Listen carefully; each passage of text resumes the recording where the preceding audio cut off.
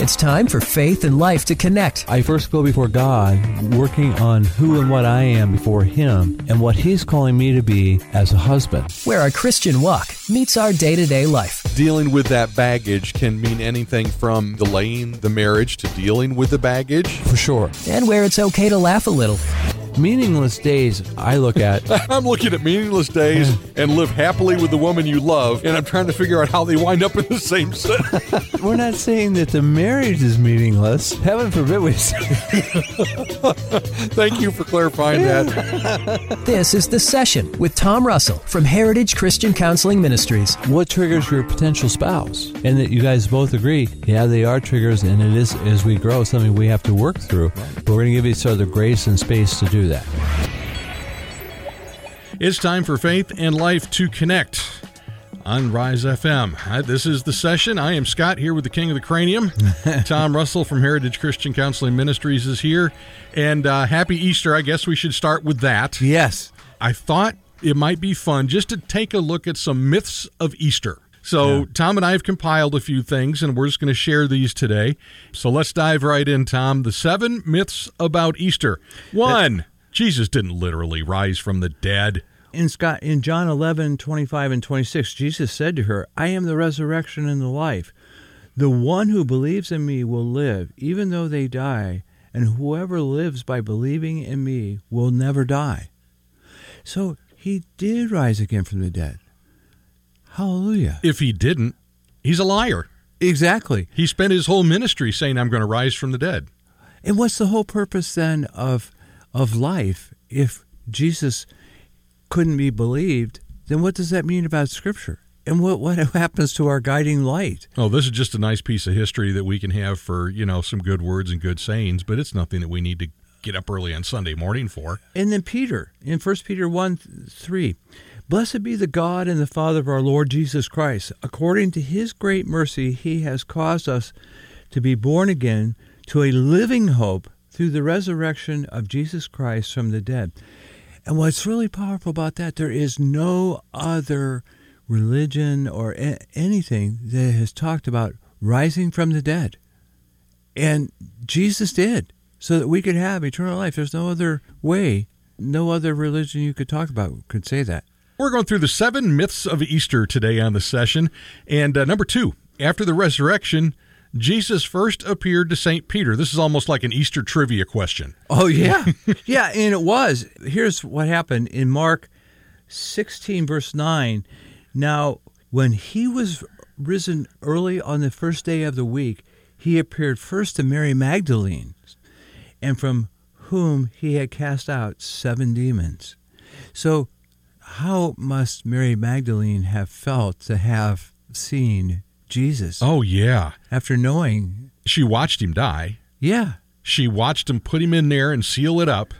And then here. And it's got to be a little confusing to her, too, when you think about Mary. Uh-huh. She went to the tomb. She knew the guards had been posted. From all indications in the Gospels, they weren't there. And the boulder's gone. Well, I think it's been rolled away. Right. I think they feared for their life. Oh, they would, because those Roman guards were trained to be lethal within 6 feet of themselves in any direction.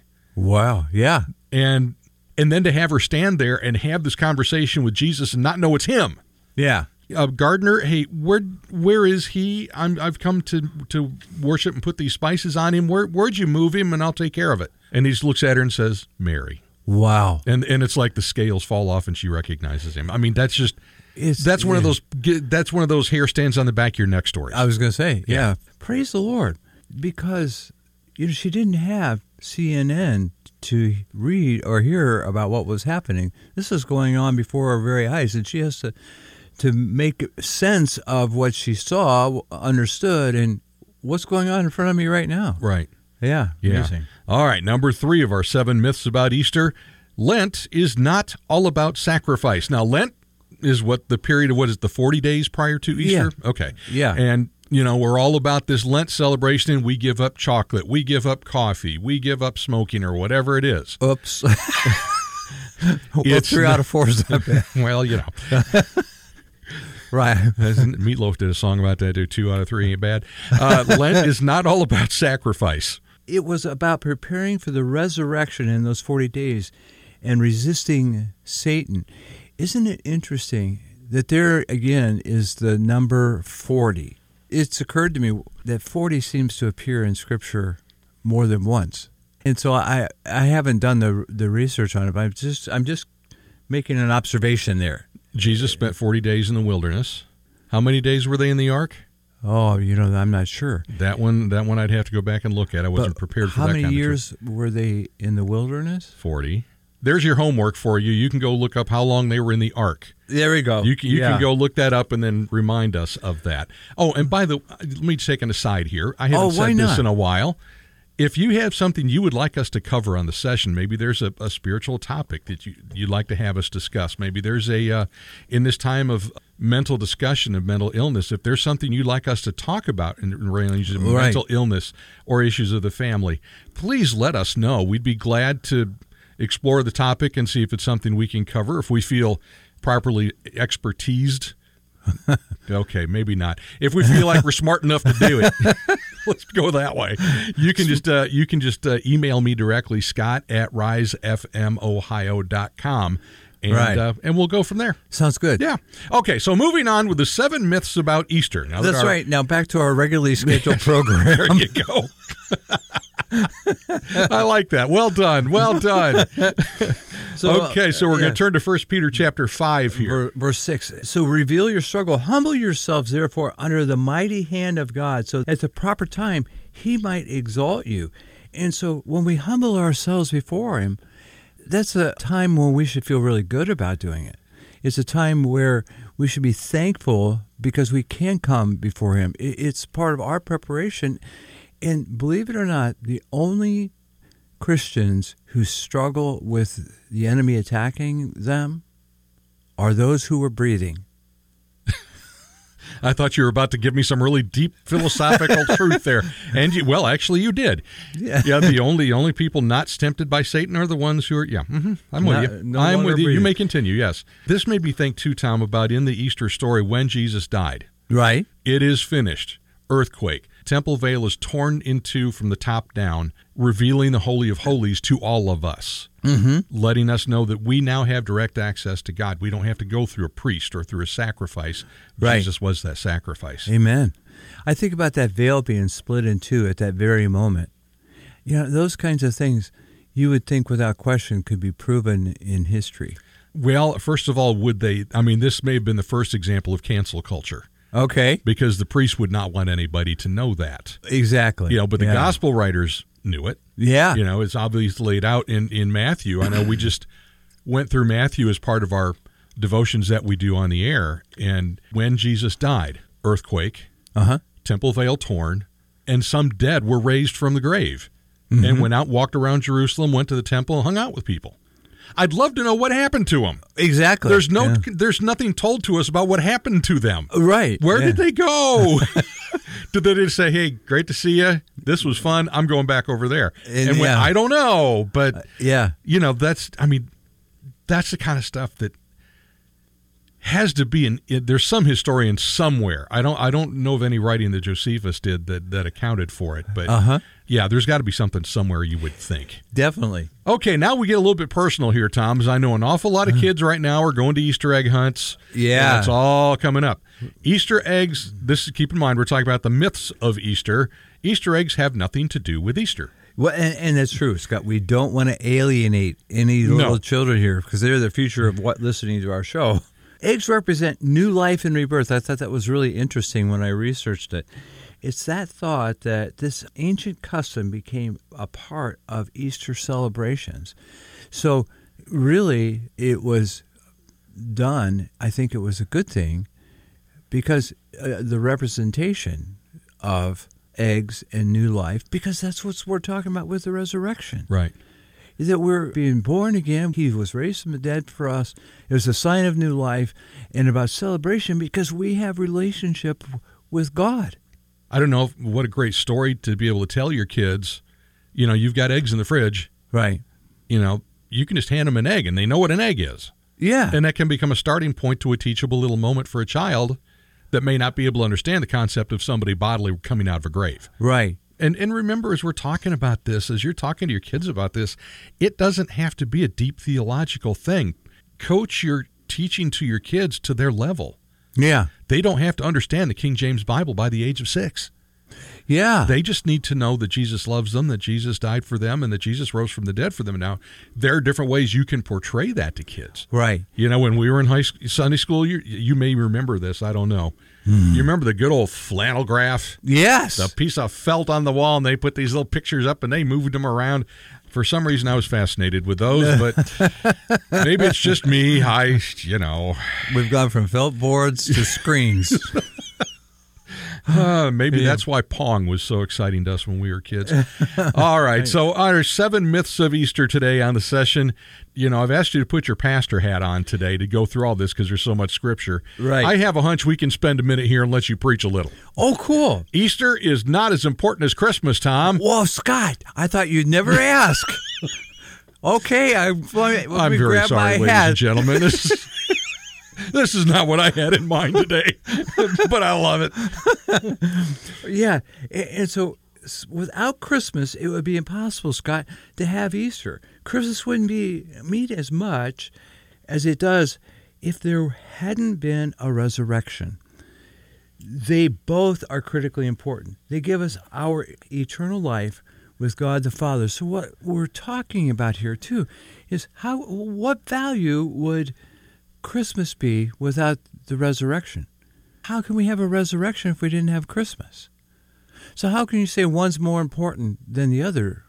It's not a chicken and the egg. They both are essential for part of the story to be complete in order for us to have eternal life. Yeah, you couldn't have had the resurrection and the crucifixion without having Jesus born first. Exactly. That had to happen first. And if I don't know, I think it stems a lot from just what man has done to those things in order to, again, ancient cancel culture. Right. Let's get this Jesus thing out of here. Let's give our kids presents and tell them about that. That's true. Well, then there is the whole St. Nicholas story, which is maybe a show for December. You're right. And as I'm wearing my pastor's hat, this just in. Breaking news.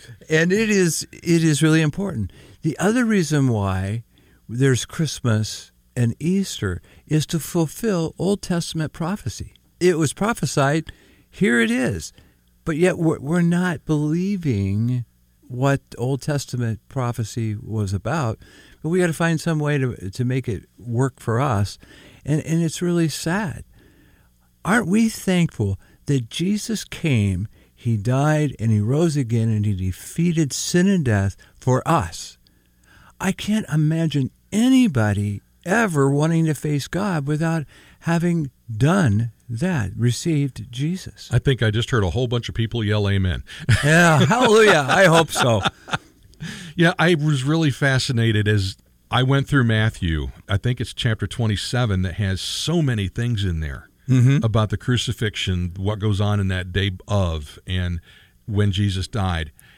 And you look back at the prophecies that were fulfilled just in that one stretch of day. Right. Yeah. Everything from the 3 hours of darkness to not a bone will be broken, blood and water will flow, that he was beaten, scourged, right. He was wounded for our transgressions is what the prophecy says. And all those things were fulfilled in that one day. And if you want to go back and look at those, read Matthew 20, I think it's chapter 27, and then go back and look at Isaiah 50 and Isaiah 53 and Psalm 22. They're all in there. And if you look at those and you're thinking those are written hundreds or thousands of years before Jesus was even born. Yeah, unreal. I mean, it's uncanny how Jesus fulfilled every single prophecy of the Messiah, save the ones about his resurrection when he comes, because he hasn't done that yet. It is amazing that you can look at that evidence and say, nah, no.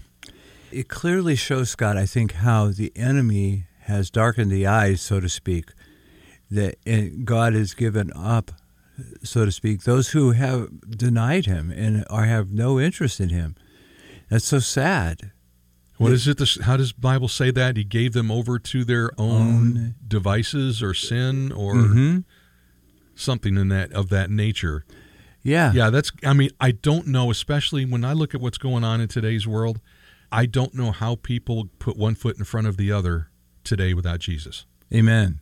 So we're really actually talking about the 7 myths of Easter, and we've been talking about this idea that Easter is not as important as Christmas, and one doesn't happen without the other. They're both equally important. Mm-hmm. When I look at the Easter celebration, I had a hard time initially as I got older and I got past the Easter egg hunt thing as being a kid to now being a young adult and having a family of my own, and maybe this is a point we can cover here for just a quick minute.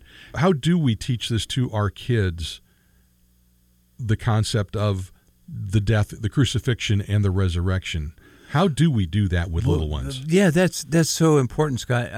It has to follow along developmental lines, so it's something that the children can understand.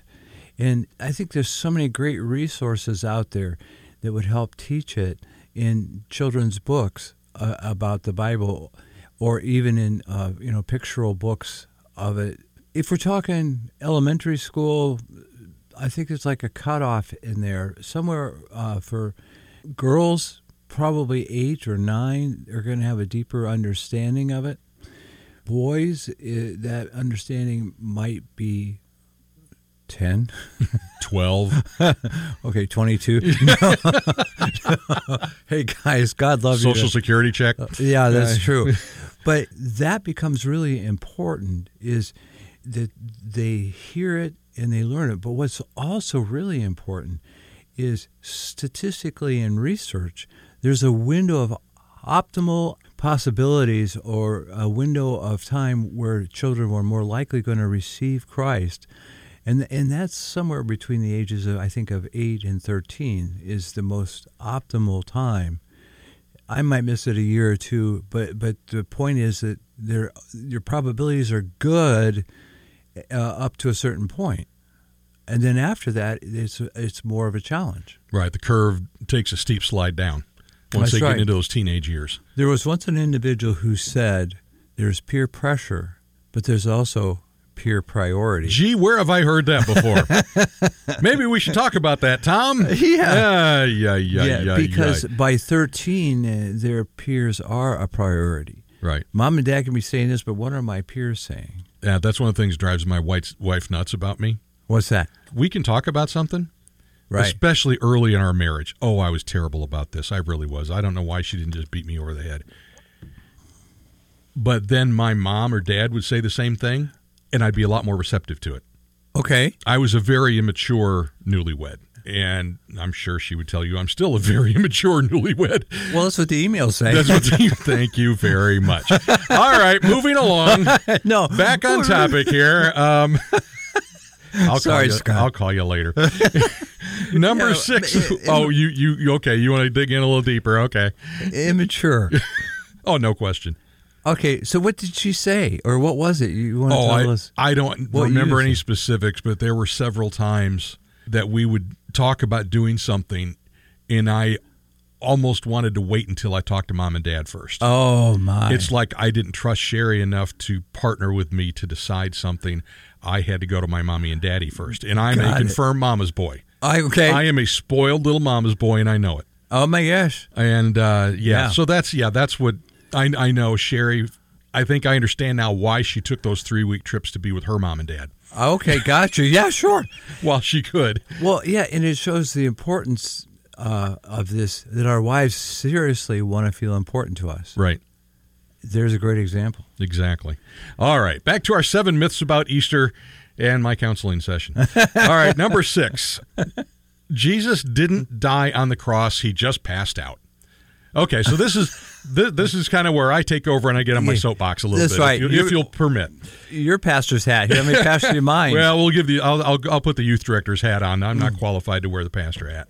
No way. This is known as the swoon theory to most people, and there are several problems when you think about the idea that Jesus just passed out on the cross. Gee, I don't know why I would have been in physical torment. He'd been beaten. He's been whipped. He has not eaten in 24 hours. He's been up all night with the various trials and other sham things that were done. He's now been nailed to a cross out in the weather Right. in his underwear, and he's been there for 3 hours or more. Mm-hmm. And all he did was pass out. Okay, now let's put our common sense hats on here. First problem: how did Jesus get out of the tomb? He's been crucified. Okay, Right. you've had the blood loss, the loss of everything else that goes on. He was also stabbed with a spear. Mm-hmm. Blood and water came out, according to the biblical account, which means it punctured the lining of the heart and got to the heart for the blood and water to flow. Mm-hmm. Okay, so you've been stabbed in the heart, you've been whipped, beaten, hung on a cross, stuck in a cold stone tomb, and you woke up from your nap. Okay, first problem. How did Jesus get out of that sealed tomb? It was sealed from the outside, not the inside. There wasn't just a skeleton key that he could use to get out. Second problem. There were 2 separate groups of Roman soldiers involved here. One were the ones that put him on the cross and made sure he was dead. Mm-hmm. They were experts at capital punishment. They knew of which they were doing. Mm-hmm. Second problem. The tomb was guarded by a squad of soldiers, and I think it was, I can't remember his name now, that did a deep dive into this, and these soldiers were trained to defend themselves within 6 feet of themselves in any direction at any time against multiple foes. To have 12 unarmed, scared to death, knees quaking disciples, well, really 11, Judas was gone, or the women, overpower them and get into the tomb and say, "Come on out, Jesus, you can wake up now." Makes absolutely no sense whatsoever. Now, here's the other thing. This group of soldiers that was tasked by Pilate to defend the tomb, we know that from Matthew 27, 62 to 66. That's where Jesus was, after he was buried, the Sanhedrin came back to him and said, "You know what? This guy said he was going to raise from the dead in 3 days. Put a guard out there. Let's make sure that doesn't happen." Mm-hmm. The ultimate cancel culture. Uh-huh. So they did. The other thing, Pilate was told Jesus was dead. Right. We have that account as well in Mark chapter 15. The guards went to him and said, "It's all over. Everything's taken care of." "He's dead already?" "Yes." "Okay." At that time, Joseph of Arimathea comes up and asks for the body of Jesus to be buried before the Passover begins. Mm-hmm. Okay, well, if he's already dead, go ahead. If he had just passed out, those guards would have known it. That's right. So there you go. There's just my rant. All right, number 7, last one. His body was stolen by the disciples. This one you actually will still hear from Jews today. And there's a reason for that. And it's Matthew chapter 28. Okay. This kind of piggybacks on what I just said a minute ago, where the guards came into the city and told the chief priests what had happened.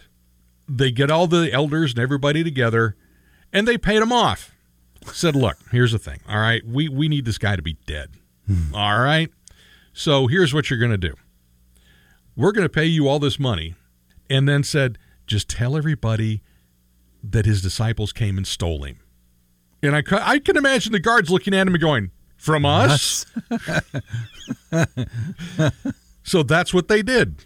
And the passage ends with, "And this is commonly reported among the Jews until this day." You will still hear that. The disciples stole the body. Again, quaking disciples, 11 instead of 12, maybe the women. Right. They've been in hiding all night.